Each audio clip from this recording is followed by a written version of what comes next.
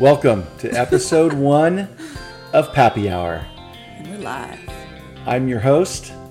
I'm Patrick Earnshaw, aka Pappy, and this is my daughter Jessica Earnshaw, aka Peanut. Howdy folks. And together we are going to bring an hour of great entertainment. Hour or so. An hour or so. We're going to talk about great topics. A lot of stories to tell. About a lot of different things, but today we're just going to start with us and who we are, where we came from, and what we've been doing for the last 54 years of my life. Yeah, a lot of stories to tell. If anyone has ever met Pappy, they know that he has lived a plethora of he just has a plethora of stories to tell. He's been standing on the floor of Summit for the past 30 years, talking to people, and has traveled the world, done a lot of cool stuff. Read a lot of books, done a lot of cool things. But it's really all going to come down to the stories, because one of my favorite bumper stickers is "Poor decisions late at night make for the best stories." And there was always some bad decisions that turned out to be some great stories. Yeah. But we're going to have fun with this podcast, and we're going to bring it to you once a week. And it's going Why to be... am I nervous right now? It's out of our comfort zone doing something like this, We've been talking about it, for the last year. No, and month maybe. We've been really talking about it for the last couple of months. I started a 31-year uniform retail management owner. Shout out Summit Uniforms. Career in 1992, and just retired at the end of July after a little over 31 years. So enjoying a bit of the last couple of months of retirement, and we going to just start from this is the beginning. First project post Summit career, and I like it just came to me. I feel like I've listened to so many podcasts for so many years, and it just made so much sense. Like, you were kind of trepidatious at the beginning, and I feel like the way I really sold it to you was some of your most prized possessions are your stories. Well, are your grandparents and your great-grandparents and their great-grandparents. Like, you really are invested in the history of our family. I am. And you have journals and books and clothes and anything you can get your hands on and keep. You've never gotten rid of anything that has belonged to your great-grandparents, and we can get into their life stories and whatnot later. But how cool is it? And we together are the caretakers of the family history. Yeah, and this is a way for all of your stories, your personality really to be recorded, because my kids, my grandkids, my great-grandkids, I think how cool would it be if you could hear your great-grandpa's voice and his stories and his insights from when he was, tromping around the world doing what he was doing. Yeah. And so that really is like the mission of this podcast. The purpose of this podcast is to just get stories down. We have low expectations. Shout out Mima, who's probably listening right now, our number one listener. And Mom. And we're live here in San Diego, sunny San Diego. We've got great weather out there today, and we will be bringing all the podcasts taped right here in San Diego in our home. Right in front of all your favorite books that you've collected over your whole life.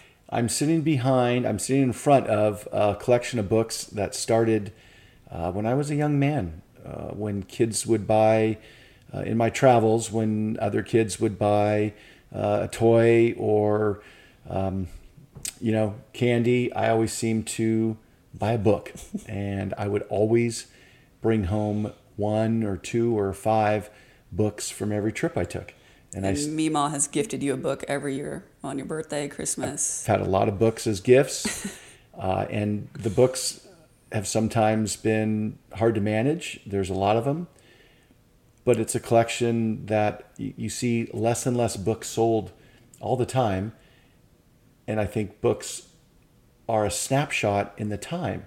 So you can read about something that was written 30 or 40 years ago, and you can get a feeling of the period and why it was written at the time, and from that perspective. So yeah, I think, they never change. Yeah, and Wikipedia changes all the time. In a book, a history book, written about World War I in 1932, it'll never change.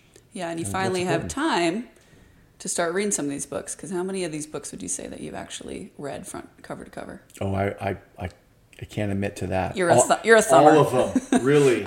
You're a thumber. Very, yeah. I've perused many of the books. All of the books. I'm not a big cover to cover reader. You get what you get what you need. Sitting you down. Get the gist. Yeah, sitting down, reading a book cover to cover is tough for me. Yeah. I think the last book I read cover to cover that I really enjoyed was Killing Patton. And it was a fascinating book about World War II, all sorts of different figures. It's up there somewhere. Other than General Patton.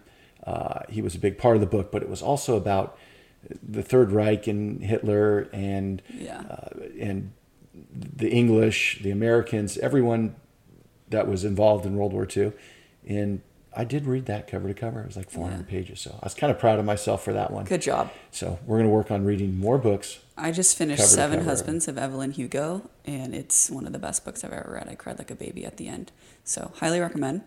But yeah, so this is where we're at. Let's start from the beginning. Yeah, let's start from the beginning. Let's go back. So you retired. You sold Summit.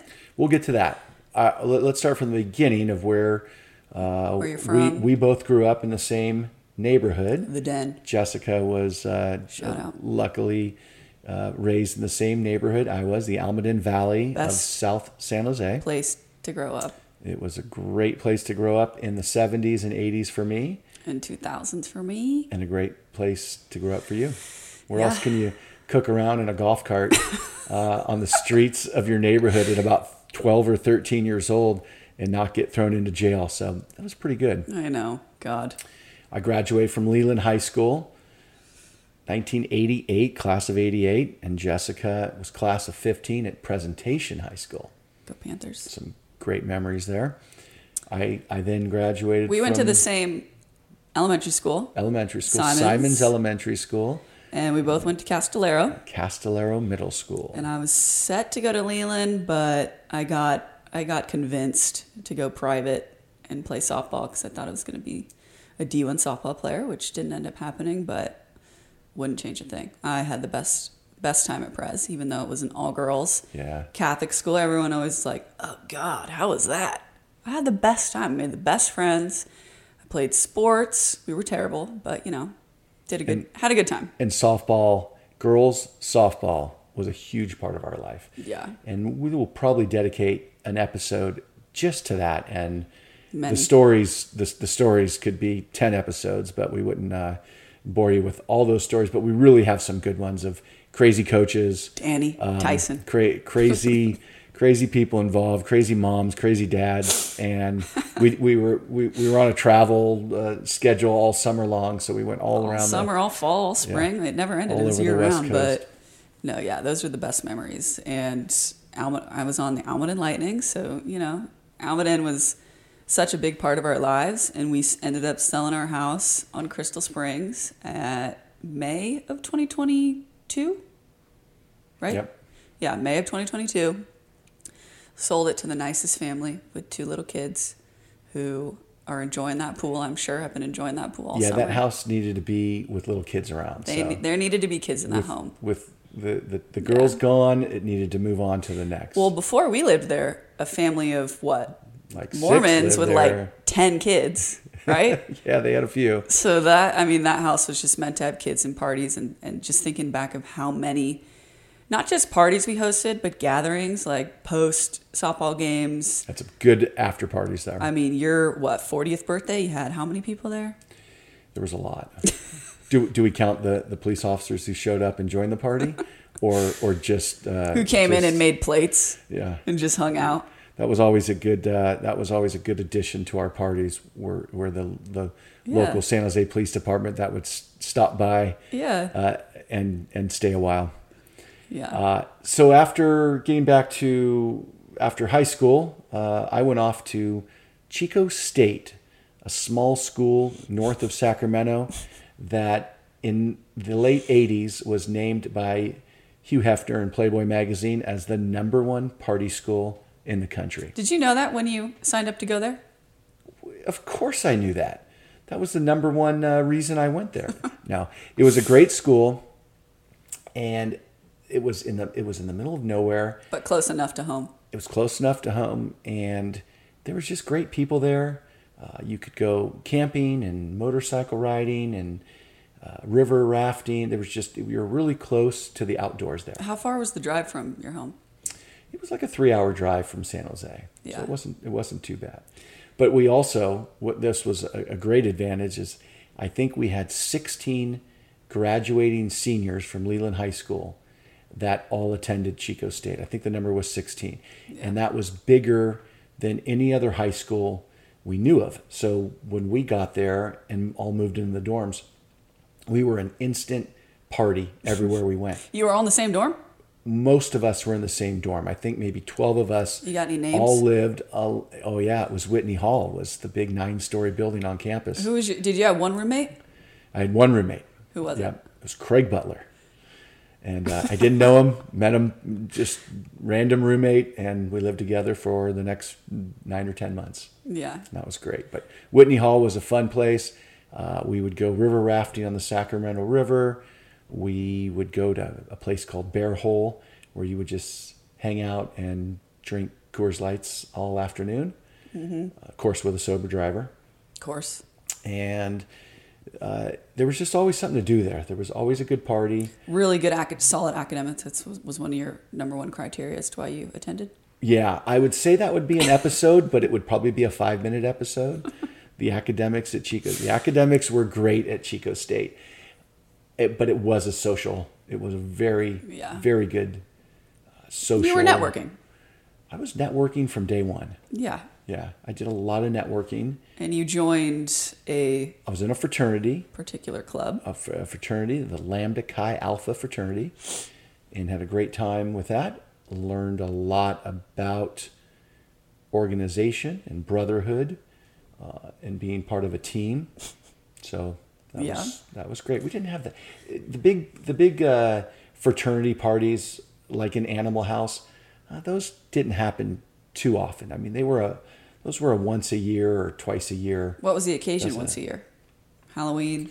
I think our biggest parties at the fraternity house would have been the alumni weekend. Those were always... When was that? Usually in the spring. It would be either like the dad's, Father's Day or just the alumni weekend. But those were always good parties because I think some of the best drinkers weren't guys in college.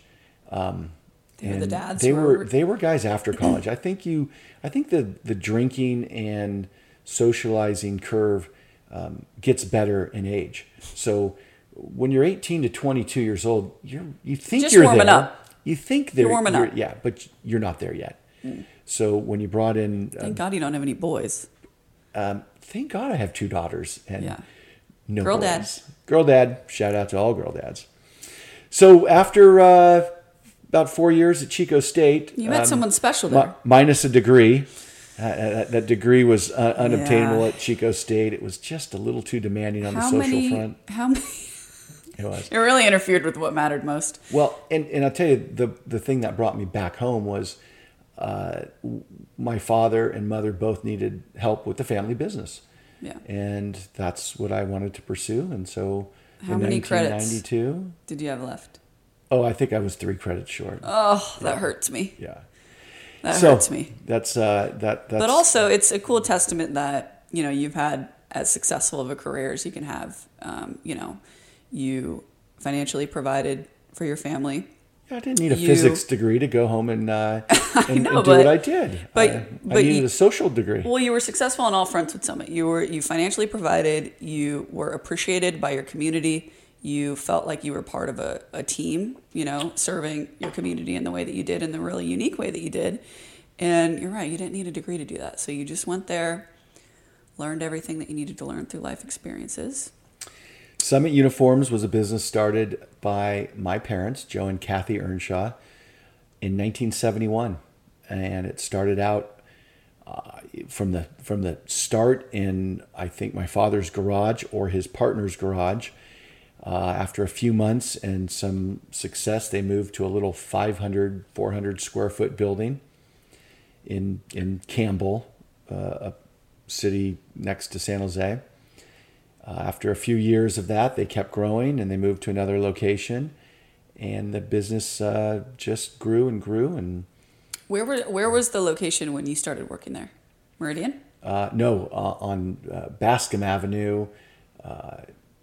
We were there for about 10 years, and I grew up there, working there, and probably starting 4th, 5th grade, stocking shoes and folding shirts and trying to start helping customers. And then all through junior high, all my Christmas breaks, summer breaks, my parents paid me a small salary, but it was fun, and I always had a few dollars in my pocket. So it taught me young. And one thing about learning a business, a family business, is learning to work when you're young is a real big advantage, because if you never hold down a job and you go through junior high and high school and college and never really work, it's hard to get going at 22 or 23 years old. Yeah. So when you start to work and you know how you have to show up, and you have to show up on time, and you have to do your job and do your tasks, and you learn that at a young age, it is an absolute advantage. Yeah. And unfortunately now there's less and less of those family businesses, and it's a disadvantage to your generation that you don't get to grow up around a business and learn that young. Yeah. For you, I mean, you weren't working, you were playing sports. Yeah. So that was like a job. That's I feel like if you're not going to be raised around a family business, the next best thing is playing sports to learn teamwork, hard work, showing up on time, Absolutely. constructive criticism, being a gracious loser and a gracious winner. There's just infinite life lessons that you learn through sports, whatever one it is you pick. But I loved growing up in Summit. I did work there, I feel like. I priced socks. Yeah, you did a good job pricing those socks. And I'll never forget, I think I was young, probably 5 or 6, and we used to have the big vending machine back in the break room. Yeah. And I got like an orange soda or something. Yeah. And I walked it out to the floor, and I was standing in the middle of, probably around some Ike jackets or something. Spilled that orange soda. I didn't spill it. But my record wasn't very good. I was a big spiller. You were a spiller. And you were irate at me. Get back. Get back in the back. Off the floor, yeah. So you ran a tight ship, as people can attest to who know you worked with you. Yeah, I was a big micromanager, but that was out of the love for perfection that my mother and father instilled in me about everything had to be perfect. Why did Granddaddy start the business? I think he was looking for another source of income. He was a police officer on the San Jose Police Department. My father your grandfather joined the police department in 1960. And in the 60s, police officers did not make the kind of money they make today. I think, I need to fact check this, but I think his first monthly salary was somewhere in the neighborhood of or maybe it was every 2 weeks, like $400. Oof. So it was low. So there was most police officers at that time, the 60s, 70s, and probably 80s, most police officers and firefighters had second jobs. Really? Yeah, they could not make it on just their city salary. So almost all of them had a second job. Some of the firefighters had whole second careers going on, because a firefighter usually works about 10 days a month, and those guys would work every day to make ends meet. So he started Summit still working for the police department? Still working for the police department full time. And saw a hole in the market. And started a small little business. Was there any other uniform businesses in San Jose? There were always 2 or 3, and as one would go out, we'd gain a little bit more of the market share, and then slowly the industry people retired and moved on. So he was the industry and behind the operation and kind of the idea behind the operation.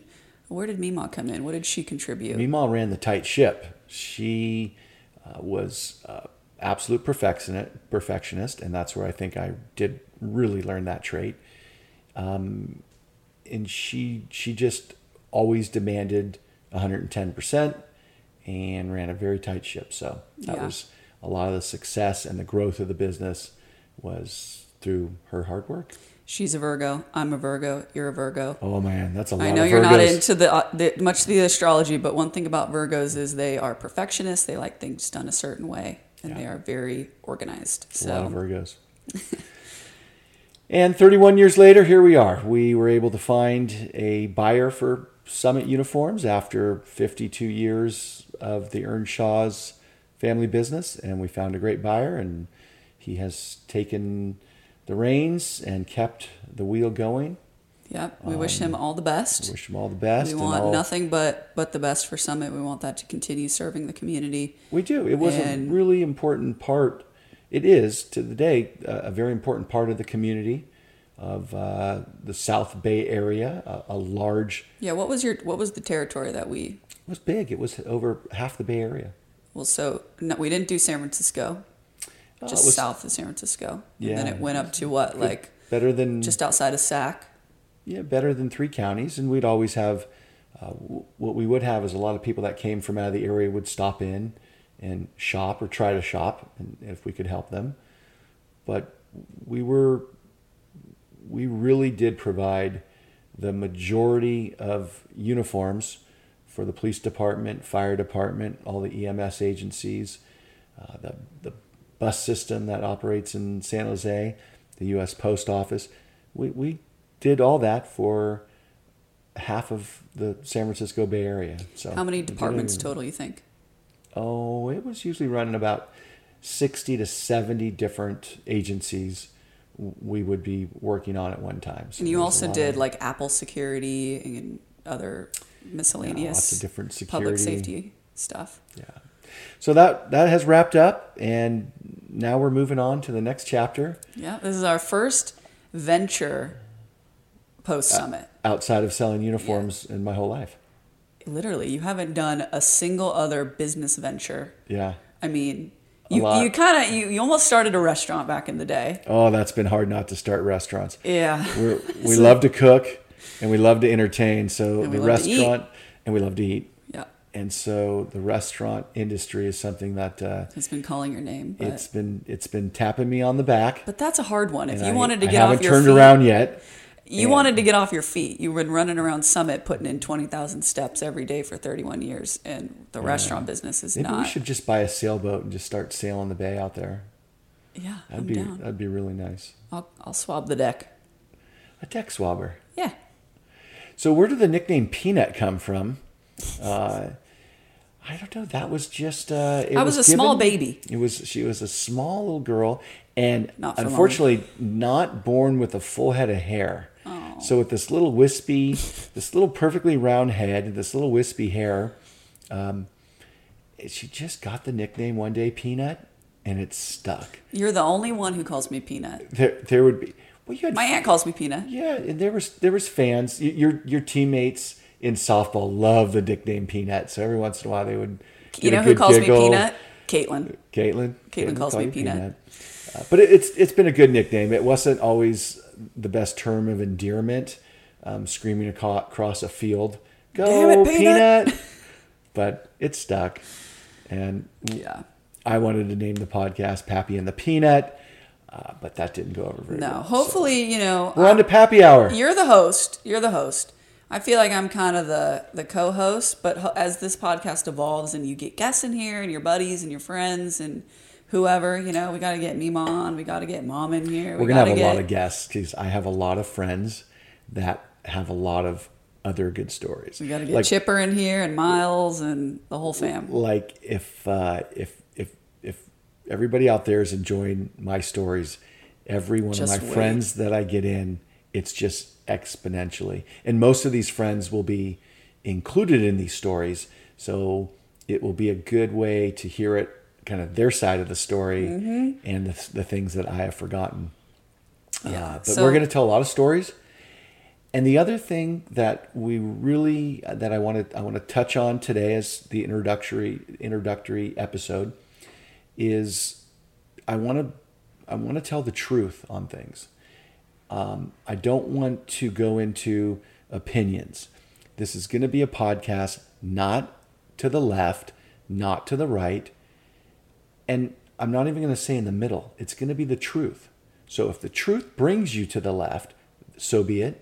And if it brings you to the right, so be it. You can interpret the truth either way. But I want to bring good statistics on events and things happening around us that I think the news does not cover a lot of the times. They want to cover the same flash in the pan event and the names and what happened. But I've noticed they want to say that over and over and over again. And I find myself yelling at the screen, well, what are the numbers? What do the numbers say? So I'm gonna really enjoy talking about hard numbers of a specific event or a career. Yeah. I mean, these first few episodes, I feel like we're trying to just get down who you are. Like, we want to talk about a little bit of Summit and kind of where you are in this phase of life. Yeah. We want to talk about, like, I picture... Like, do I always wear a Tommy Bahama shirt? Or is there something else in my wardrobe? That's going to be a big... Mostly Tommy Bahama. Yeah, mostly Tommy Bahama. But I'm thinking, like, if I were to make a vision board of you, what would I put on it? I would put a tri-tip. I would put a map. A tri-tip and a map. I would put... And hopefully the map gets you to the tri-tip. Yeah, I would put friends and music. You just have so many cool history, like the Civil War. You were a Civil War reenactor. You were in an Academy Award-winning movie as an extra. Wow. Which is going to be a whole nother episode. The whole entire back of my head. Yeah. And one blurred vision of the side of my face. Yeah, your But profile. you really have to know how I look then to see me. You got to be savvy with the remote to catch him in the film. But that's gonna be a great episode to talk about how you got into Civil War reenacting and kind of your journey through and where that's taken you, and how I think that's something you totally need to reconnect with now in your retirement. Yeah. That's you can go start Civil War reenacting again like that. That would be so cool. You sleep on the ground on a little bit of... We slept on the ground last year when we backpacked Catalina. I know, but I really prefer a nice Marriott hotel or a nice Hilton bed other than the ground underneath a tent that's soggy. You wake up in a wool blanket. This is the point, to transport you back into time. Yeah, that's going to be a little bit of a hard sell, but I will... What if I go with you? What if I pretend to be your son? Well, that was a plan at one time. I wanted to dress you up like a little boy and put you in the reenacting. You wouldn't have to do much dressing up, based on what I looked like in fourth grade. We didn't... I would have just fit right.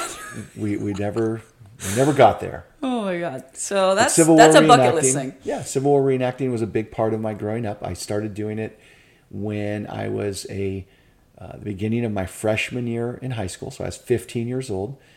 And this was in about 1984. Mm-hmm. So my mom was extremely trustworthy. Most of these gentlemen I hung out with were all veterans, World War II, Korea, Vietnam. And knew deep down they were a good bunch of guys, and just kind of set me off. It was like going to boot camp at 15 years old. Modern day. Yeah, it really did two things quickly for me that I don't think I would have done that quickly. Can I say the first one? Yeah. It made you not a picky eater. Yes, I ate everything. Because when you grow up in an affluent neighborhood with parents that cook, you're really never hungry, right? Well, did Mima cook or did Mima heat? Yeah, Mima cooked.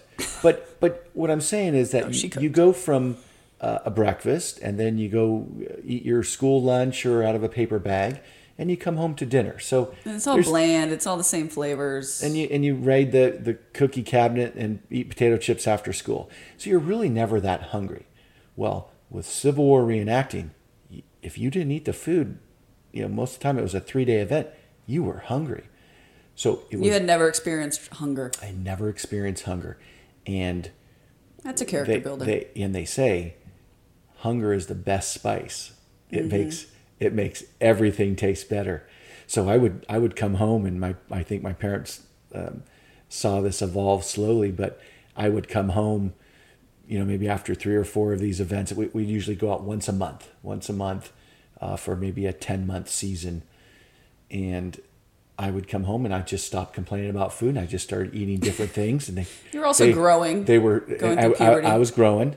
My 8th grade year, I'd grown like 6 inches, so I was a pretty tall, lanky kid. That was 15. me in middle school. I had a giant growth spurt in middle school. Yeah, you copied my growth spurt. Yeah.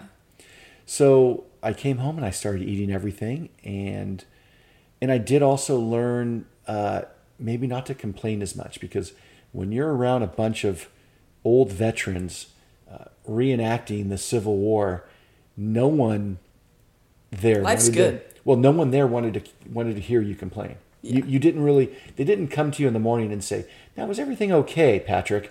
Did you have a good night's sleep? Was the breakfast okay?" You just got in line and marched and put your uniform on and went and reenacted a battle. So it was a really valuable lesson to learn during my high school years. Yeah, that was such a character builder for you. And so that will be a great episode to really dive into all that. You have some really... Talk about some of the reenactments. You have amazing stories. I mean, the movie he was in was...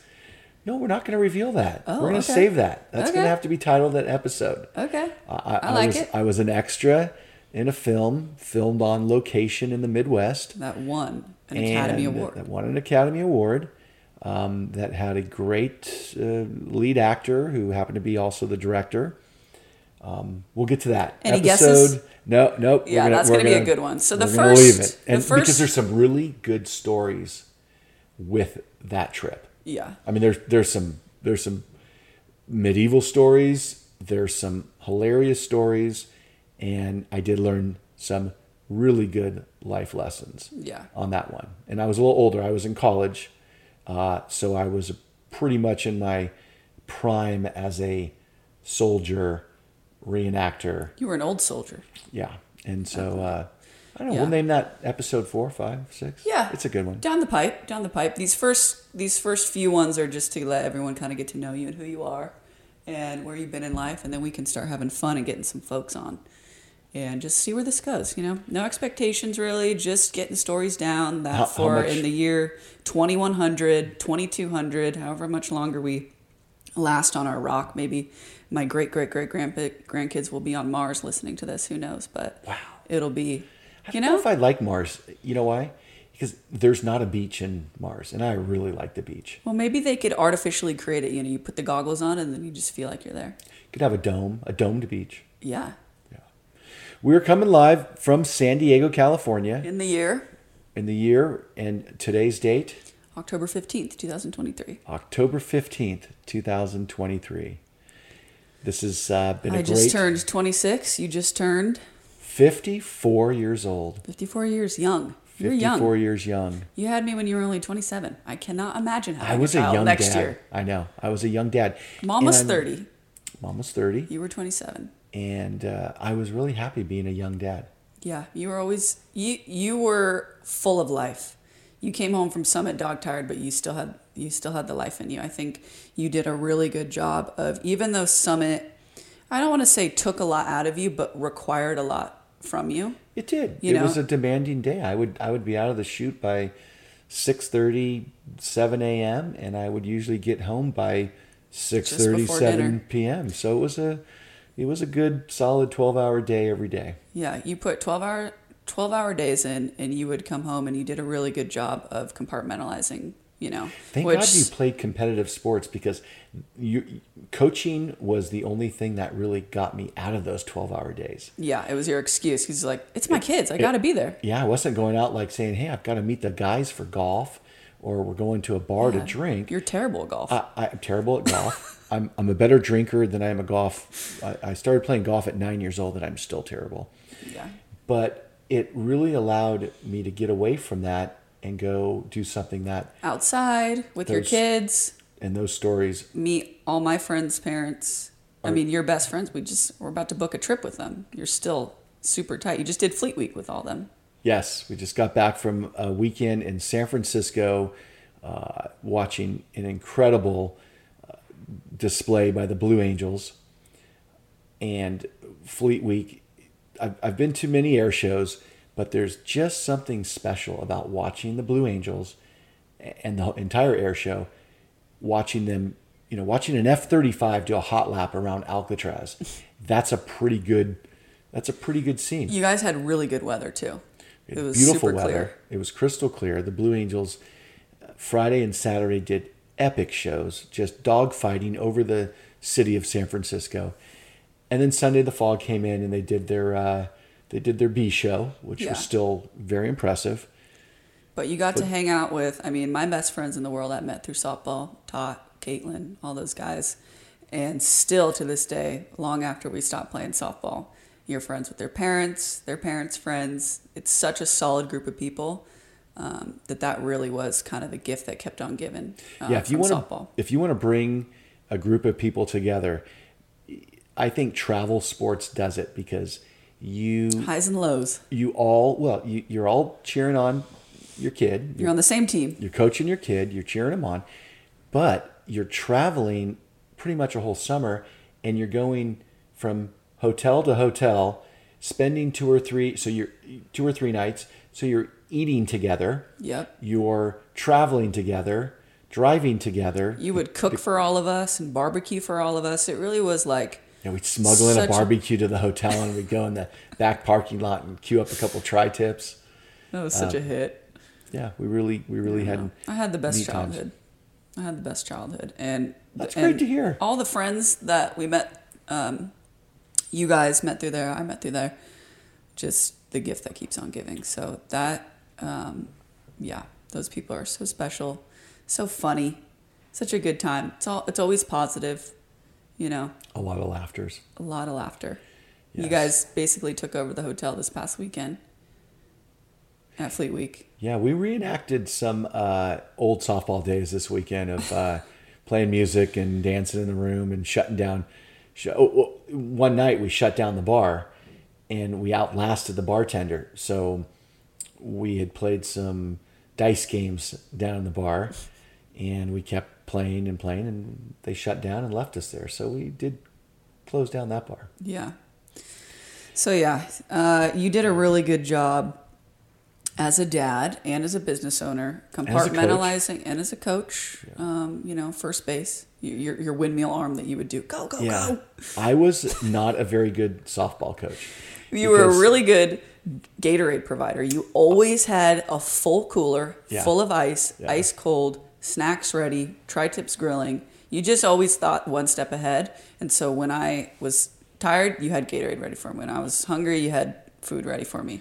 But I wasn't very good about making up a lineup. I was always the assistant coach. I was never the head coach. You just wanted in on the action. Yeah, I was a really good assistant coach. Yeah, and who was your favorite head coach that you were behind? Oh, the general, old Pete. He was a great softball coach, and I was a great assistant to him. So it kind of made me a great coach, but I was a great assistant coach. It's kind of similar to your role that you played at Summit too. Like you weren't in the police force, but whatever the police force need, you had it ready for them and provided for them. Like you were one of the bricks that the police rested upon. That they needed you. Well, without us and fire and EMT and the park calls, rangers. The calls would have been served. The people would have been protected, but we all know they would not have looked as good. Yeah, you made them look pretty sharp. You made them look good. Yeah. I was like a designer, like a fan. I used to say that from time to time. I'd say, why am I making these custom uniforms, making my little margin on them?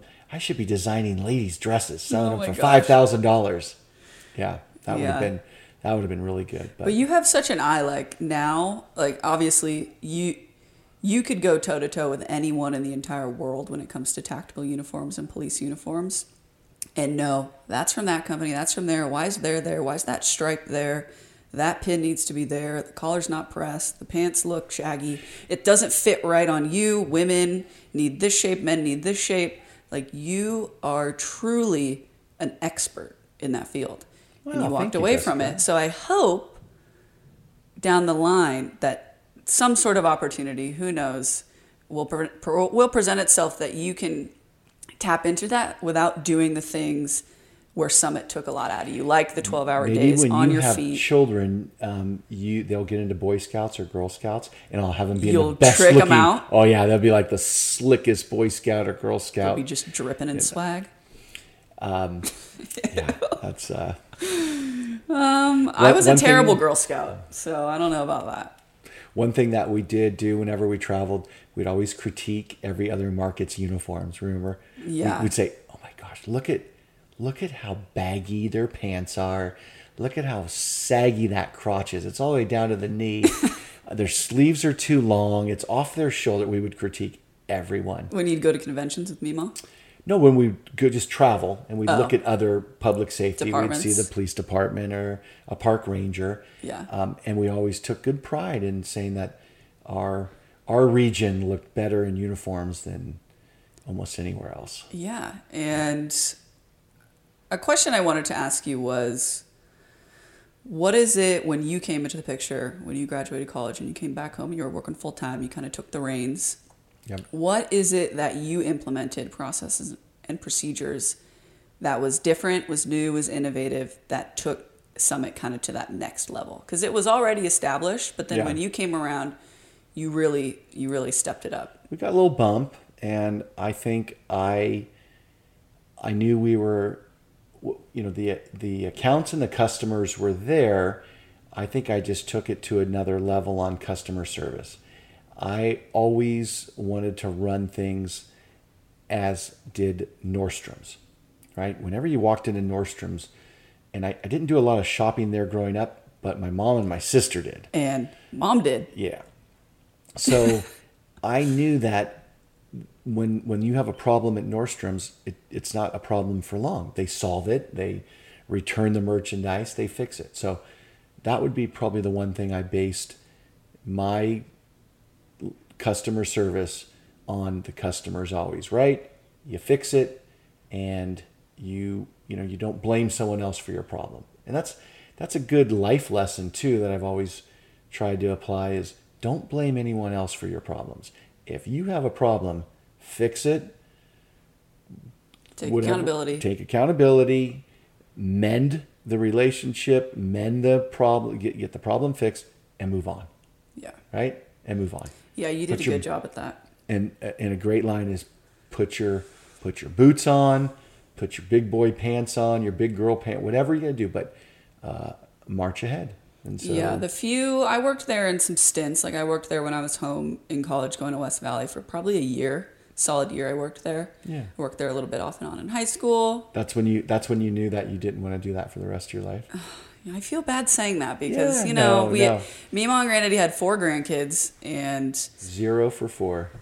But, I just everything always works out. I don't think everything always works out, and I do have a little bit of guilt for, as the oldest grandkid for not wanting to take over, but I also feel like it was just meant to be and I can't force anything, and I saw how much it required of you. Yes. And as someone who wants to be a mother, it just wasn't in the cards. Yes. Yeah. So. And everything, most great businesses always change hands from generation to generation, and they move on and they morph and they keep marching. They evolve. Keep marching. So that's what we want to do. We want to keep going. Plus, I didn't want to have one career my whole life. I know. If you didn't retire, there was no way you were gonna stay around and keep your hands off Summit. If you still owned Summit, you were gonna be there every day doing the thing. You couldn't separate without making a full separation. Yeah. I mean, that's like getting a new puppy and saying you can't pet it. You can't help it. You can't help it. You're gonna go pet the puppy. Speaking of puppies, we need one. Did I parlay that into new puppies? We had 2 great puppies. We are big fans of the King Charles Cavaliers. Coco and Chloe, the lights and loves of our life, are in doggy heaven with Gus, our Labrador, who you had. What did you get, Gus? I got Gus in 1993. From Gustine, California. Yeah, he's born in Gustine, California. Real original with the name. And so he became Gus, and I bought him. I was in the market for a dog. I hadn't had a dog since my childhood dog had passed while I was in college. Did you know which one you wanted? You wanted a lab? I did. I wanted a lab. Yeah. I'd done a fair amount of duck hunting, and so I thought I wanted a duck dog. Retriever. Yeah, so I got a great duck retriever, but I failed to train him properly, so he became a great lap dog. Gus became a great toy retriever from the pool. Oh gosh, he would. You could not stop throwing a ball for that dog in the pool. He would dive down to the bottom of the pool. He lived in the pool, and he would. I did train him to go fetch things 7 feet in the deep end at the bottom of the pool. That was a great party favor. Everybody at a barbecue couldn't believe how he'd come and shake off. He was like a scuba diver. Well, so why wasn't he good at duck hunting if he could do that? He would have been a good duck hunter, but I had started working a little more and duck hunting a lot less. Yeah. And he wasn't trained. Yeah, he was a good dog. He snapped at me one time, and then a decision was made to snip him. Fixed. Snip him. That was a bad decision for him. And a good decision for your daughters. Can you imagine if one decision got you fixed every time? Yeah. I think he was forever changed. The men of the world would be a lot less aggressive. If you snapped at someone, you had to get fixed. But a great story about buying Gus. Let's tell that story. Yeah, so it was 1993. You were dating Mom. I was dating Mom, and I went to a CWA dinner, a California Waterfowl Association dinner, and it was in the town of Los Banos. And I was in the market for a dog, but I wasn't ready. I didn't have a kennel set up. I had no food. I really had no game plan at all. But unfortunately, I was sitting at a table with about 14, 16 guys from the duck club. And I had mentioned that I really wanted a dog, and I was going to start looking at dogs. Well, lo and behold, the main item of auction that night was 8-week-old Gus. Oh. And he was this little perfect little specimen of a little fat-bellied yellow lab. He turned out to be a 100-pound Labrador, so he was a big puppy and as cute as can be. Was it love at first sight? It was absolute love. You saw him and you were like, I need him. Fell in love. Only second to falling in love with Mom. Oh. So I just said, that's it. He's a dog. So, of course, he was the last item to be auctioned off. So they auctioned, this rifle, this trip, this picture, this print, and it came up the last one. Well, my table, when they knew I was going to start bidding on the dog, all night they kept feeding me beer after beer and trying to rile me up. So, which you happily accepted. I admit that when it was time for the auction, I was a bit inebriated. I was feeling no pain. Just a bit. And I had I had a small platoon behind me to cheer me on. And so the bidding started, and I wasn't going to walk out of there without Gus. So the bidding started at $200, and more people dropped out, and just every time it was my turn to bid, they were egging me on. So there was one woman in the back who was bidding against me, and we were going back and forth. And every time she stood up, I think the front 3 or 4 tables were maybe some boos or hisses. And every time I stood up to counter her bid, eruption. So I was now pot committed. Yeah. And unfortunately, the bidding stopped, I think, at about $650 or $675. Now, labs at that time were going for about $400. I probably would have paid $2,000 because I wasn't stopping. Yeah. And after I won the final ding and the sold to the winner, they literally went and got Gus and put him in my lap, gave me a couple pieces of paper, which were his papers for being a thoroughbred dog, and a small baggie of dog food.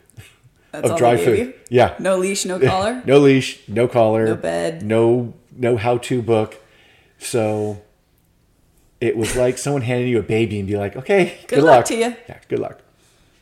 So I took my Uncle Mick, who was kind of my partner in crime. He taught me how to duck hunt.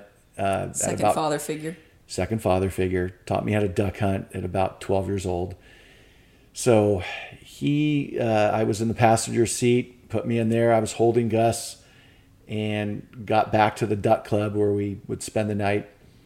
And again, no kennel, no doggy bed. What kind of bed are we talking? Are you in a bunk or something? I'm in a bunk. I'm in a bunk in an old 1950s trailer. That was the duck club trailer. It was just luxury. Yeah, it was really a special place. So I have Gus and he's sleeping on my lap. I'm sorry, sleeping on my chest. And you're completely sober, obviously. I'm in a really good deep sleep. I had a long day, a long night, and I'm sleeping well. We'll just put it at that. So Gus had a long night too, because that was the first time he had left his mother. He was 8 weeks old, and he wasn't going back to his mom. So it was a traumatic night for him. And then he got passed around by 300 people at the fairgrounds. So he was tuckered, and Gus was sleeping on my chest. And in the middle of the night, I was having a dream that I myself was wetting my bed. Well, it wasn't me. It was Gus wetting me. And I woke up and jumped out of my wet sleeping bag and brought him outside and let him continue his doing his business. Oh. And that was the start of a 13-year relationship with... he was the best dog. With Gusser, the yellow lab. Yeah, full 13 years. And you brought him home and you told Mom that you had a surprise for her. And you had been dating a couple years, so she was anxiously awaiting the ring. Yeah. And you showed up with a puppy. I showed up with a puppy. It was not it was kind of like an engagement ring. I think it was better. It was kind of like you brought home your first child. Exactly. It was a commitment. It was seeing things that were to come. Yeah. And she has her own stories about Gus, how she used to try to walk him and he would just drag her because he was so strong. He was a very strong, very active dog. She did tell a story about how she had to body slam him and lay on top of him because he wanted rear naked choke him in the middle of the street. He wanted to get out a poodle across the street. It was not stopping. Well, we have a nice addition that our viewers aren't going to see on camera, but right now, I believe the Ronald Reagan is entering the harbor in San Diego, and the aircraft carrier Reagan is coming on in from. It's not from deployment, but out for a few days on the waters. We are blessed here with this home that I think found us. I want to say, I've lived here a couple years now. We were meant to live in this home. Yes. We can talk. That's a whole nother episode about how we found this home and the history of this home. And the great men and women who have lived here. Yeah, and really some incredibly historic figures that have lived here, especially historic to the city of San Diego. So we have a view out that way of basically all of Coronado, all of the air base there, the channel, so we get to watch the ships watch the Ronald Reagan just peruse in the harbor. And, I mean, couldn't find a better place for you who loves watching planes, automobiles, ships, watching the fighter jets. Fighter jets take off and do their business. Yeah, and as people who have always enjoyed hosting, that's a big part of our family and our personality too, is hosting. We like to cook dinner. We love to host. Not just the cooking part. We love to cook, but just we're people. When you were in high school, did all your friends all agree that you had the best hosting party house? Yeah. I mean, we had really New good Year's parties. parties where we had a 1-inch thick layer of beer in the living room. Well, that's when you thought it was okay to play beer pong on a hardwood floor. In the home, yeah. Yeah. I learned. You Then learned. we Good life navigated lesson. to the great life lesson. Navigated to the garage. I had our senior prom after party there, which was about 60 to 70 people. Yeah. We had a keg. We had 4th of July parties. We had a keg for the adults. We had a keg for the adults that I smuggled and claimed as my own. Yeah. We had our 4th of July parties. Basically, was a combo party with our neighbors. So it was 4th of July parties were good. It was like a compound. It was between our that two houses. Some people in the neighborhood would actually come around our house and light off illegal fireworks. Yeah, but we never figured out who they were. No, others would come to our home and light them off, and we just were like, "Dude, what are you doing?" That was great. Yeah. Thanks for the fireworks show. Some of the biggest in our neighborhood. Yeah. Also, strangers would come around when like the Giants would win the World Series, and light fireworks off. They'd have fireworks left over from 4th of July. Yeah, and it was amazing. There was just hooligans. Those were really good fireworks too. I think a lot of them were from the Midwest. And why were we in the Midwest? They softball, baby. Someone was in the Midwest, allegedly. Allegedly, someone was in the Midwest, and some of those really good South Dakota fireworks found their way to San Jose. Yeah, it's like a song. Show me the way to San Jose, and the fireworks. They would find their way to hole 3. Yeah. That's something that I think I have. It's definitely one of my top 5 experiences in my world is fireworks. I would watch them any day, anytime. Big explosion guy. The closer, the better. Fireworks for me, if you're far away and you don't hear, if you can't feel that rumble in your stomach, then they're just like watching TV. It's not about the colors. It's not about you like to feel like you're in a war zone. I want to feel like I'm sitting next to a piece of artillery, which I have. I've sat next to a 155 millimeter howitzer, and that was probably the best fireworks show I ever saw. Yeah. So fireworks are a big part of our life. That also goes on the vision board for your personality. Fireworks. Yeah, fireworks. And it started Dogs. As a little kid. I just we used to grow up going to the Santa Clara County Fair. That was a big deal. And in those days, it was a long fair. It went on for like 3 weeks. So pretty much, if you were a kid, you would either work there or you would go there often, and you would go there with your parents, and you would always stay into the evening. And they launched, by 9 o'clock. It was summer in San Jose, so it didn't get dark till about 9 o'clock. But, by 9:30, every night, they lit up the skies with fireworks. And every night? Every night, fireworks. Like Disneyland. So any type of 4th of July celebration, any ball game with fireworks, it always just makes your day. Yeah. Any good event. I mean, that's how you could say any great event is just made better with fireworks. Yeah. So that was our favorite holiday of the year. Oh, 4th of July? To host. The best. You made a pig one year. You and Ken. We cooked a pig. Yeah, we cooked a pig. Ken, and it was, I remember, in our garage. I was in there by myself. I'm like, what's in this cooler? The pig was hanging from the garage rafter. Well, it was in the cooler first, and I was like, oh, yeah. We marinated it in a cooler. You brined it. And then you hung it, and then you cooked it in a pit. Did you dig a hole? We dug a hole, and we cooked it in a little That's so crazy. A pit. And in suburban Almaden, you dug a pit and cooked a pig. No, we didn't dig the pit. We had a box.